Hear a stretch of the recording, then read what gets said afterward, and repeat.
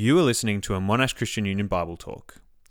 We encourage you to share this with friends and family, but ask that you do not edit it without the permission of the owners.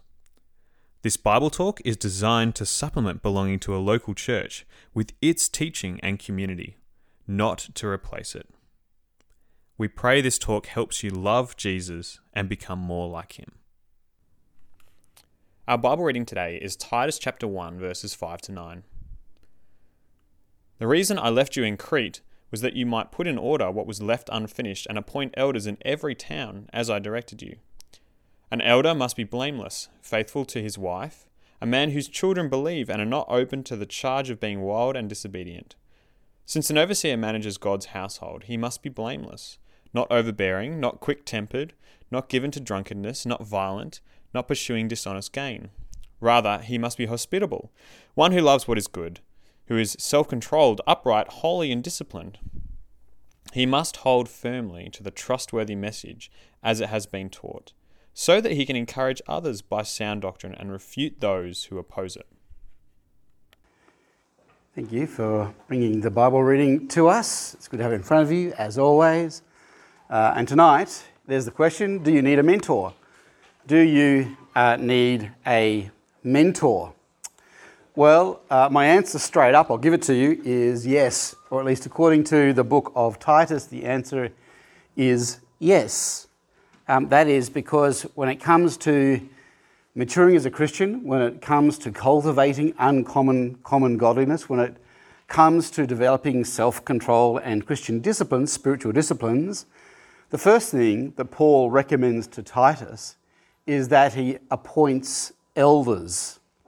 Now, elders are a particular term in the New Testament, which refers to a particular office in the church, which is to be this oversight role. The New Testament here, it says it's for men, and it's to do with the church community you're a part of, appoint elders. But by extension, the principle can be extended. It can be applied to us even here in this, what we call a parachurch organisation. If we want to develop and grow in spiritual disciplines and learn self-control as a Christian, we need to one another, which includes having mentors, people who can be exemplars of the faith for us. Listen to what Titus says in chapter 1, verse 5. The reason I left you in Crete was that you might put in order what was left unfinished and appoint elders in every town as I directed you.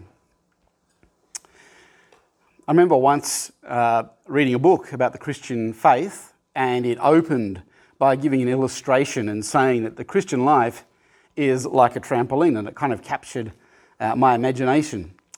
He said, Christianity is like a trampoline. Doctrines from the Bible are like the springs on the outside, on the perimeter, holding up the mat. And Christianity is a faith response to the invitation to jump. Christianity is a faith response to the invitation to come jump on me.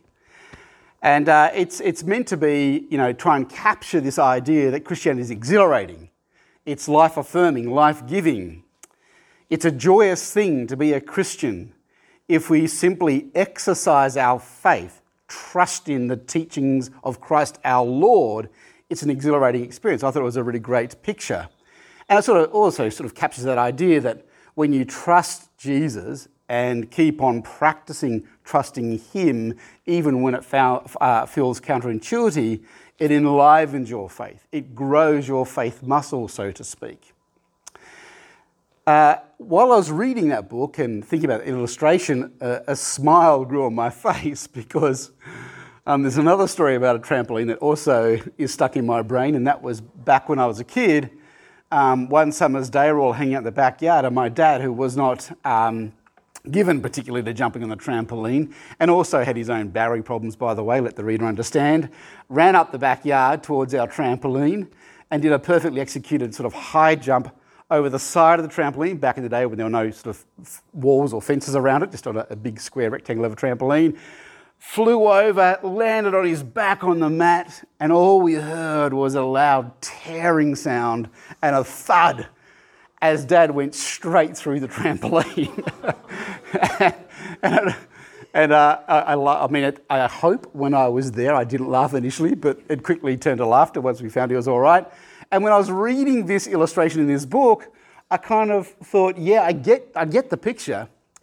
But, the faith journey to me doesn't always feel like an exhilarating, exciting, life-affirming, life-giving journey, right? Sometimes it really feels like I land with a thud. Sometimes it feels like Christianity doesn't quite work. Sometimes I really struggle. Sometimes I lack hope. And the point I want to make here at this point is that Christianity was never designed to be a solo mission. It's not primarily designed to rest upon your individual faith as you individually follow Christ as Lord. I find it fascinating, right, that when Paul is writing to Titus about Crete, he doesn't say, okay, we need order, we need discipline, spiritual disciplines to be developed, we need self-control to be developed among this Christian group. Teach them to have quiet times. Teach them to spend the first hour every day just praying to you. Teach them to open up their Bibles in the quiet of their study or their lounge room early in the morning and read the Bible and pray. Well, they didn't have Bibles back then, so it was impossible. But that's not where he doesn't start with cultivating the discipline of personal devotions. No. He says the first place to start is get your community humming by appointing mentors, elders, people who can exemplify what it means to walk in humble dependence upon Christ as Lord. Make sure you do this together. And that's the critical point I want to make tonight, is that you cannot develop self-control and spiritual disciplines in a solo effort, just by yourself. We need what's critical to growth is one anothering one another and having mentors and leaders who help us do that. And the first thing that Paul says about these elders who function as mentors in a Christian community is he says that character is king. And we'll see how far we get tonight. This may be the only point I make, and it's a point I really want to particularly labour tonight. Character is king when it comes to elders. Look there, verses 6 to 8. An elder must be blameless, faithful to his wife, a man whose children believe and are not open to the charge of being wild and disobedient. Let me pause here. Again, let me say this is addressed particularly, of course, to men. In the New Testament, it says that men are particularly to fill this role of eldership. This is debated these days whether it's just, culturally context-specific, dependent. My personal view is that this is a role that is meant for men even today in the church, but even on our staff team, there is disagreement on that, and it's perfectly fine. I don't want to get hung up on that tonight. I just want to say in this situation, which is addressed to men, the principle is this, right? In order to be fit for eldership, in order to be a mentor to other Christians, your home life needs to be in sync with your Christian confession. If Christ is Lord in CU, Christ needs to be Lord at home, in your share house, in your private life. Here it says, you might be caught up on it saying that an elder must be blameless and a man whose children believe. It's not saying there that you can't be an elder in church unless your kids are Christian. Another translation there, another way of translating that word believe is that they're to be faithful. Or it says in my footnote, children who are trustworthy. You can't really ever make someone a Christian, even your own kids. And look, sometimes you have kids who are born really wild and really are hard to manage as parents. It's not saying that's not allowed if you want to be an elder or a mentor in the Christian community.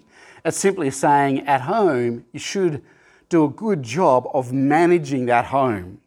So it's a place filled with order and love. And further on it says it's a place that's hospitable. Your private life needs to demonstrate that you are something of a mature Christian. I heard a testimony once from a lady who lived in Sydney, and she said that she became a Christian because of a tea towel. She was converted by a tea towel.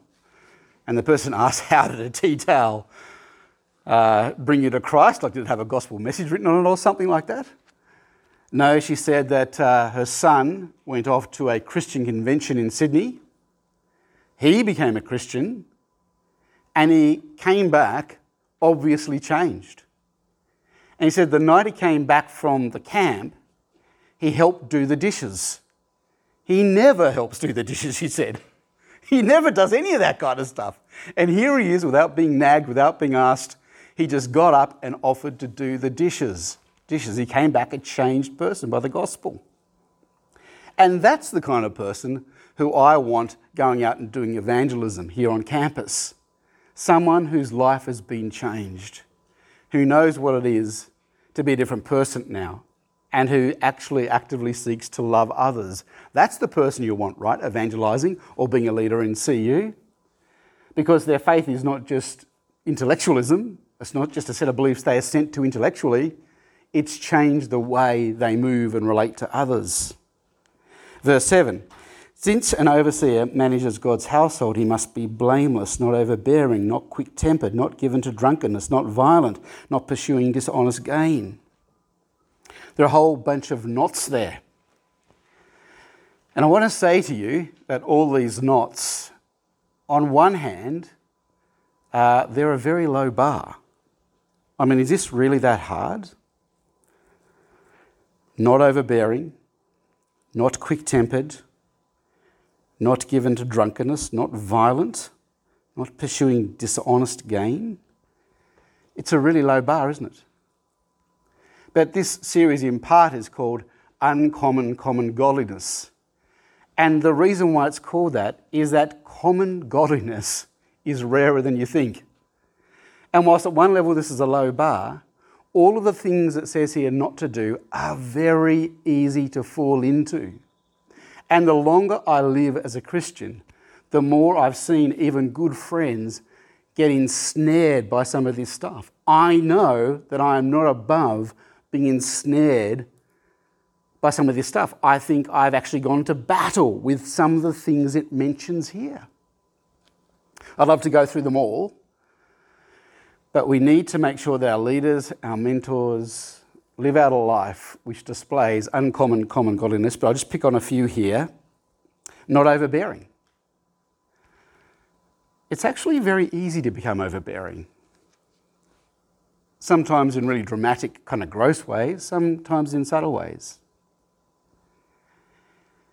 A part of, at the beginning of the journey of becoming overbearing, I've noticed this in other Christian leaders, and I've noticed this in myself, is when a Christian leader's conscience becomes the conscience of the people he or she is leading.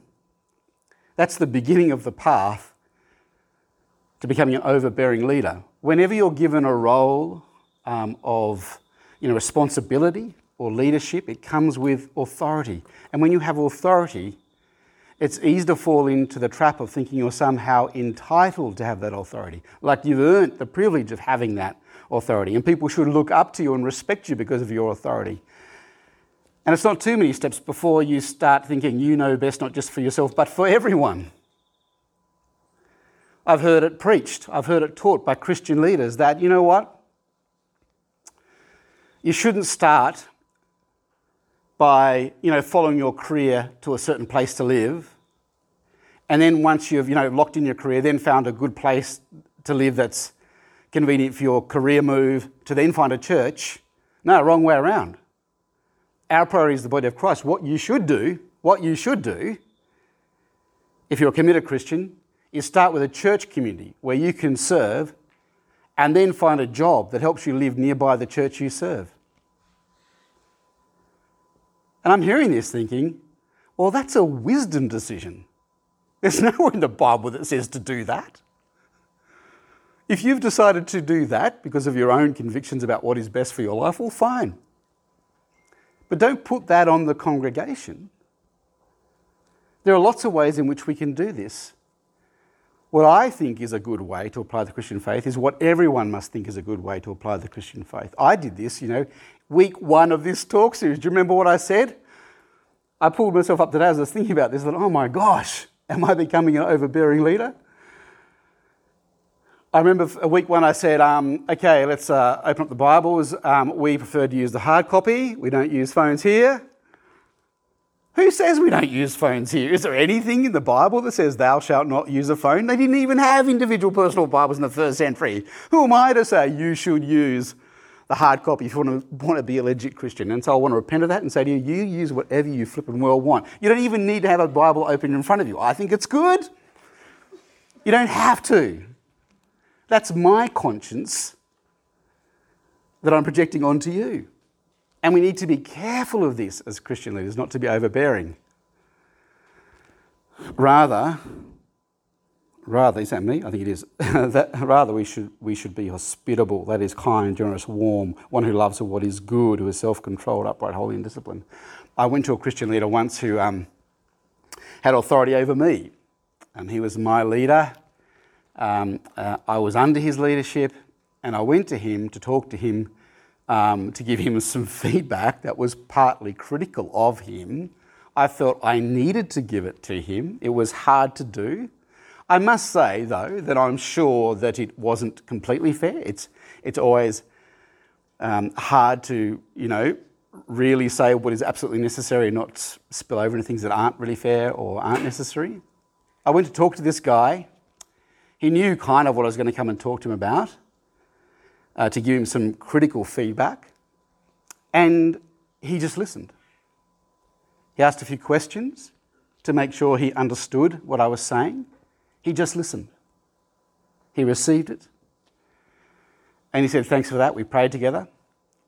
And then he left it, and in a couple of weeks later he caught up with me and said, I've been thinking about what you said, and I can see in these critical areas here, there was something in that. And he apologised to me for specific things that I pointed out that he thought were fair and were helpful and that he hadn't really seen. And I thought, my gosh, what a humble leader, right? That's the opposite of overbearing. Someone who doesn't believe it's a privilege for you to have me as a leader, but realises that it's a privilege to serve the body of Christ, and that is what leadership's about. And that really, the boss of the church is no particular person, it's the Lord Jesus Christ. And we're all part of the body together, helping each other live under the lordship of Christ. And so we're to be open to the pastoring of one another, even when you're in a position of leadership. Hospitality, a lover of what is good over my position or my pride. Not quick-tempered, not given to drunkenness, not violent, not pursuing dishonest gain, not given to drunkenness. It's unlikely that any of you here struggles at this stage in life with drunkenness. But drunkenness is escapism gone wrong. Drunkenness is escapism that's grown legs and turned into a monster. I had a friend who I think was addicted to romance novels. She would have a hard day at work, come home, go into a room. We were part of a share house together. She would go home and we wouldn't see her till often the next morning. And she would read, she was very happy to talk about it, she would read romance novel after romance novel. And look, I don't think that's really, it's sort of neither here nor there. I don't want to condemn her for that, but what is that? Well, it's escapism. It's a release from a hard, stressful day. It's kind of a happy place. We all have that. It's a normal, appropriate part of life to have escapism. Dinner with the family in front of the TV, going for a walk on the beach, a holiday, whatever. That we all have regular point. My daily coffee is my escapism. Just a moment to down tools and just think about nothing. Escapism is fine, but it can get out of control, can't it? And you know what? Alcohol is a brilliant form of escapism. A glass of wine at the end of the day. 2 glasses of wine, even better. it doesn't take long before it's, half a bottle to make you feel really numb to the stresses of life. Common godliness. It's not hard to avoid getting drunk, but boy, it's easy to get caught up in this stuff. It's really easy. It talks about dishonest gain. We live in a money-obsessed, things-obsessed culture. It is so easy for you to get caught on that treadmill as a Christian leader. But none of that is to characterise the elder, the mentor that we are to have in our community. But this raises a question for me as I read this passage. But isn't this a bit sort of hardcore? I mean, aren't we a community of grace? Isn't that what is meant to be always front and centre in our Christian community? I remember witnessing a debate between two close friends. A female, a woman, she was a part of a church where in the last year they'd had an elder or a leader in their church commit adultery. That guy in this situation left his wife, started a relationship with someone else. 12 months later, with his new wife, the woman he'd committed adultery with and then subsequently married, were back in the church, back in a leadership position. And my other friend was saying, that's wrong. Like, why are they doing that? Shouldn't he be, permanently stood down from eldership? My other friend was saying, but it's about grace, the Christian community. We all sin. We don't want to become legalistic and judgmental and condemning towards people who sin, because don't we all sin? Don't we all fall short of the glory of God? And irrespective of what you think about that particular situation, what I want to say to you is that I'm not quite sure how to explain it or teach it or navigate it, right? Yes, we are a community of grace, built on grace. We're brought together because our sins have been forgiven. We do not want to be legalistic or judgmental. That is all true. But it's also consistently the teaching of the New Testament, that we're to take holiness seriously.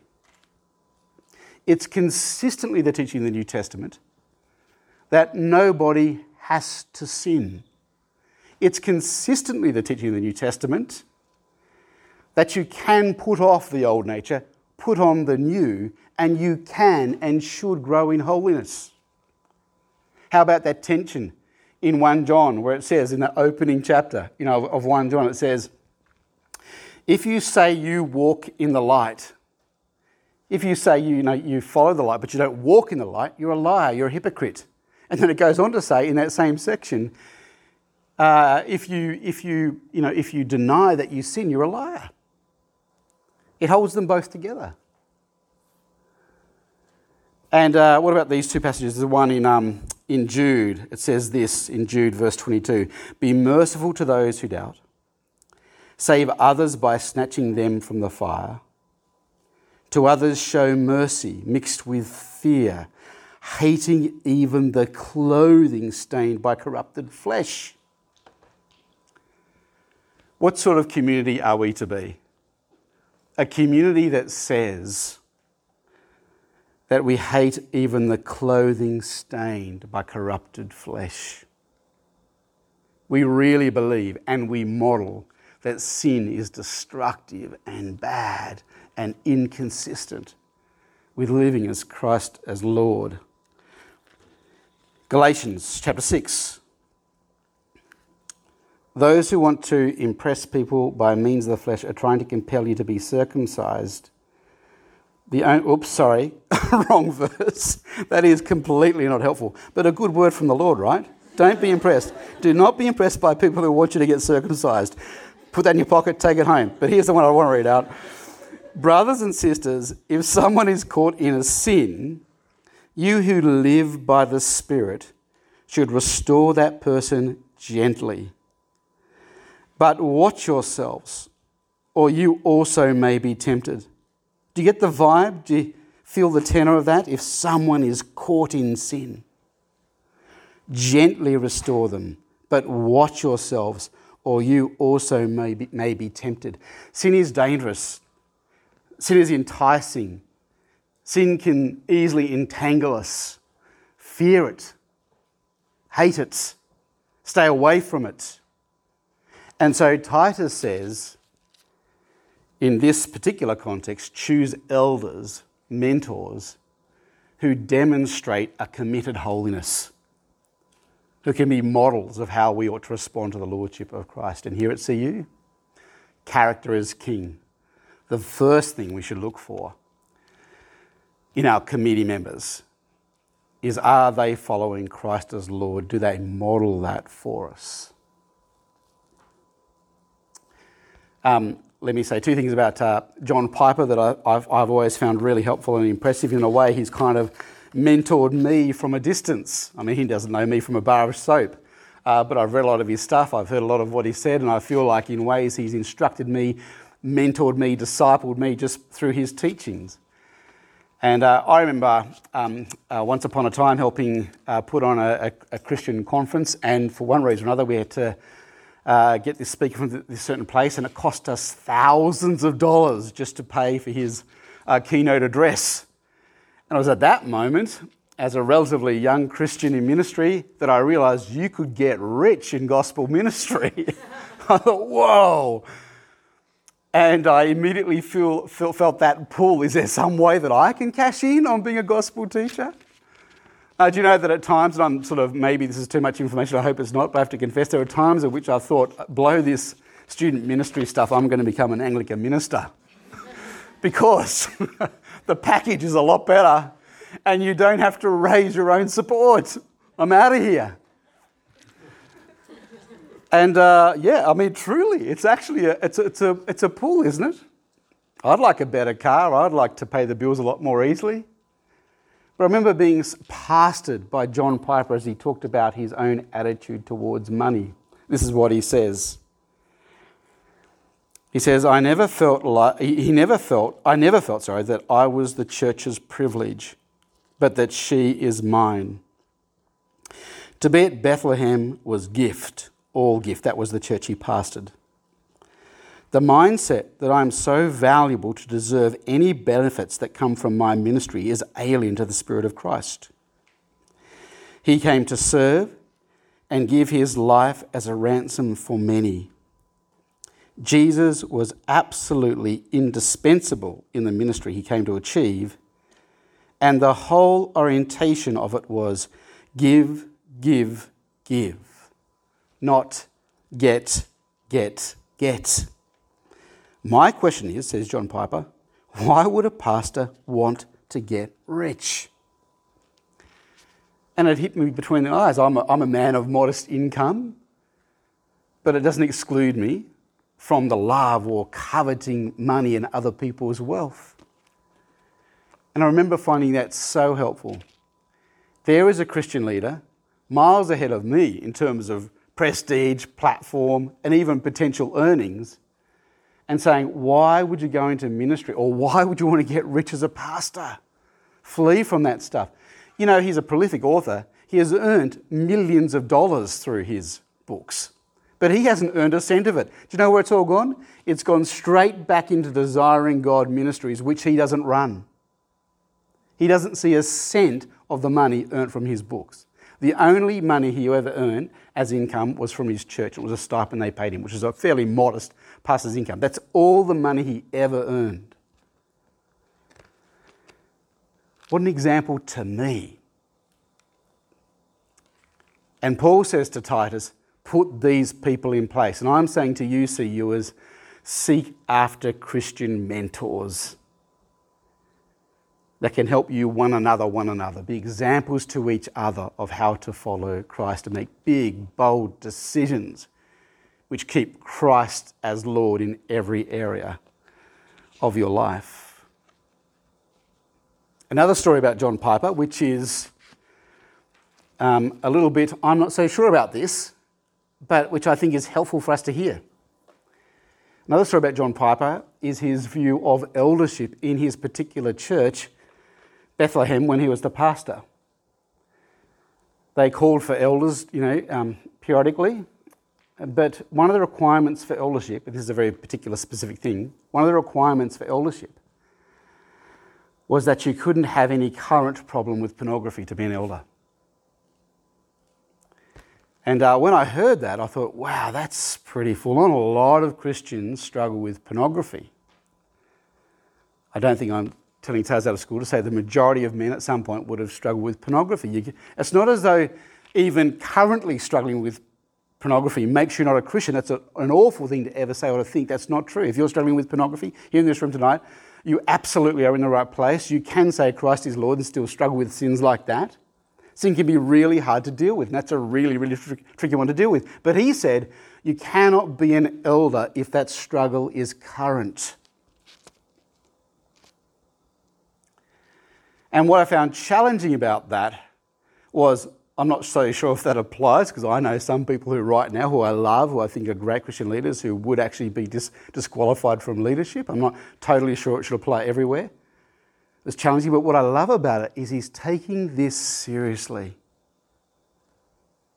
Christians have to understand, and we have to model,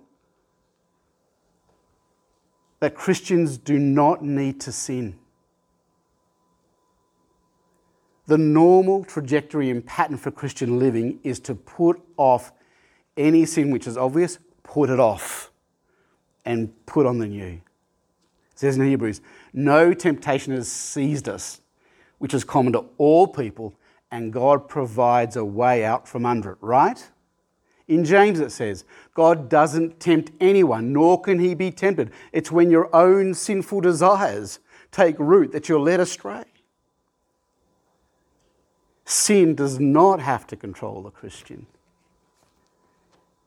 And we need to gather around people who can model and spur us on in that task. Let me end here.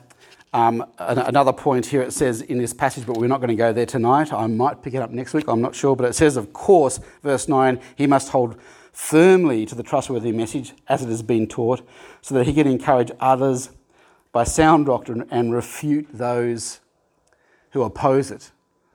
Of course, it goes without saying, but we always need to say it, that exemplars of the faith, mentors, elders need to be solid on the gospel, and we'll come back to that through the rest of the series. But tonight, I just want to emphasise the importance of character in our Christian leaders and our mentors. And let me end with a bit of lightness. I remember when I was a kid, this is one of my favourite memories from when I was a child. When I was a kid, I went to the pool one day with a friend, and one of our chief entertainment hubs, what I guess we would have called a water park back in the day, was a 50-metre pool with a 10-metre tower on it. That was it. That was our entertainment.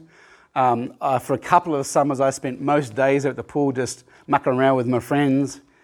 And we would often see people going up onto the 10-metre tower and just jumping off. They'd open up to the public. Anyone could do it. And me and my friend thought, we've got to get a piece of this action. It looks like so much fun. We're just little kids. And so one day we plucked up the courage. We'll go up. It looks just cool. And there's stacks of people. We're climbing up the steps. And about halfway up, I realised I'd bitten off more than I could chew. This is a long way up. And halfway up the ladder, it already felt like I could feel the tower moving in the wind. There's a lot of wind around that day. We got to the top of the tower. Everyone looked like ants down there. It was so high up, no one could even hear my voice, my screams for help, get me out of here.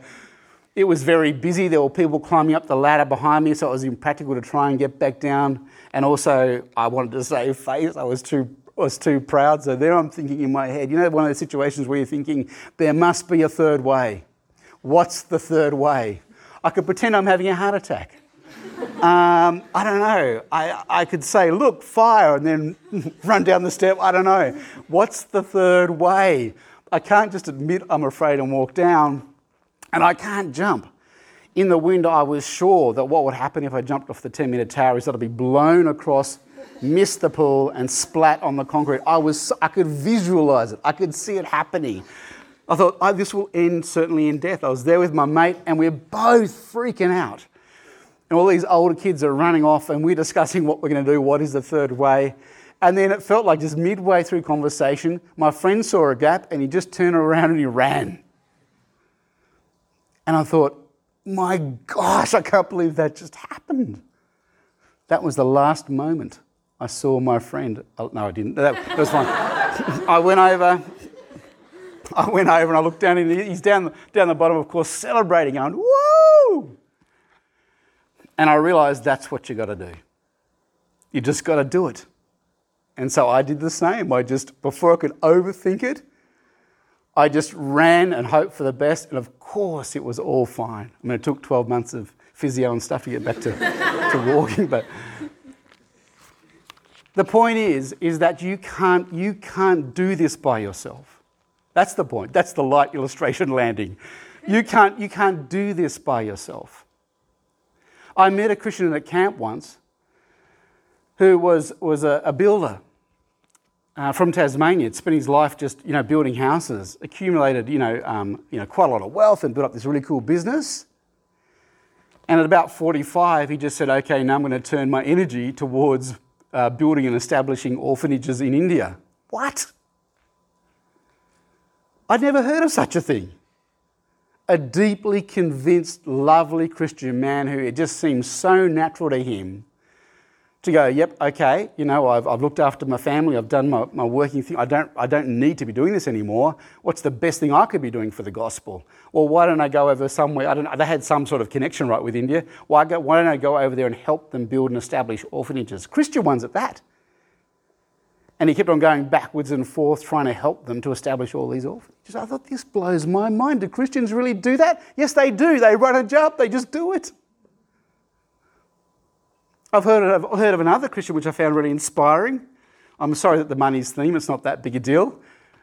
But I heard another Christian once being interviewed, a Christian leader, and saying, we started off giving 10%. My ambition with my life is that by the time I die, we're giving away 90% of what we earn every year. That's my aim. That's what we're aiming for. We want to give more and more and more so that we keep on growing that generosity muscle. This blew my mind. What? There's such a thing as giving more than 10%? There's such a thing as having your ambition in life to give away 90% of what you earn? Yes. Christians do this kind of stuff. And they're real and they're alive and they're out there and they really believe Christ is Lord and they model for us what it means to live a godly, holy, upright life. We need mentors. We need to one another. Amen. Thank you for listening to this Monash Christian Union Bible Talk. We long to see everyone at Monash University know a disciple-making disciple of Jesus Christ. If you have been blessed by this ministry and would love to support Monash Christian Union, you can do so via the link in the podcast description.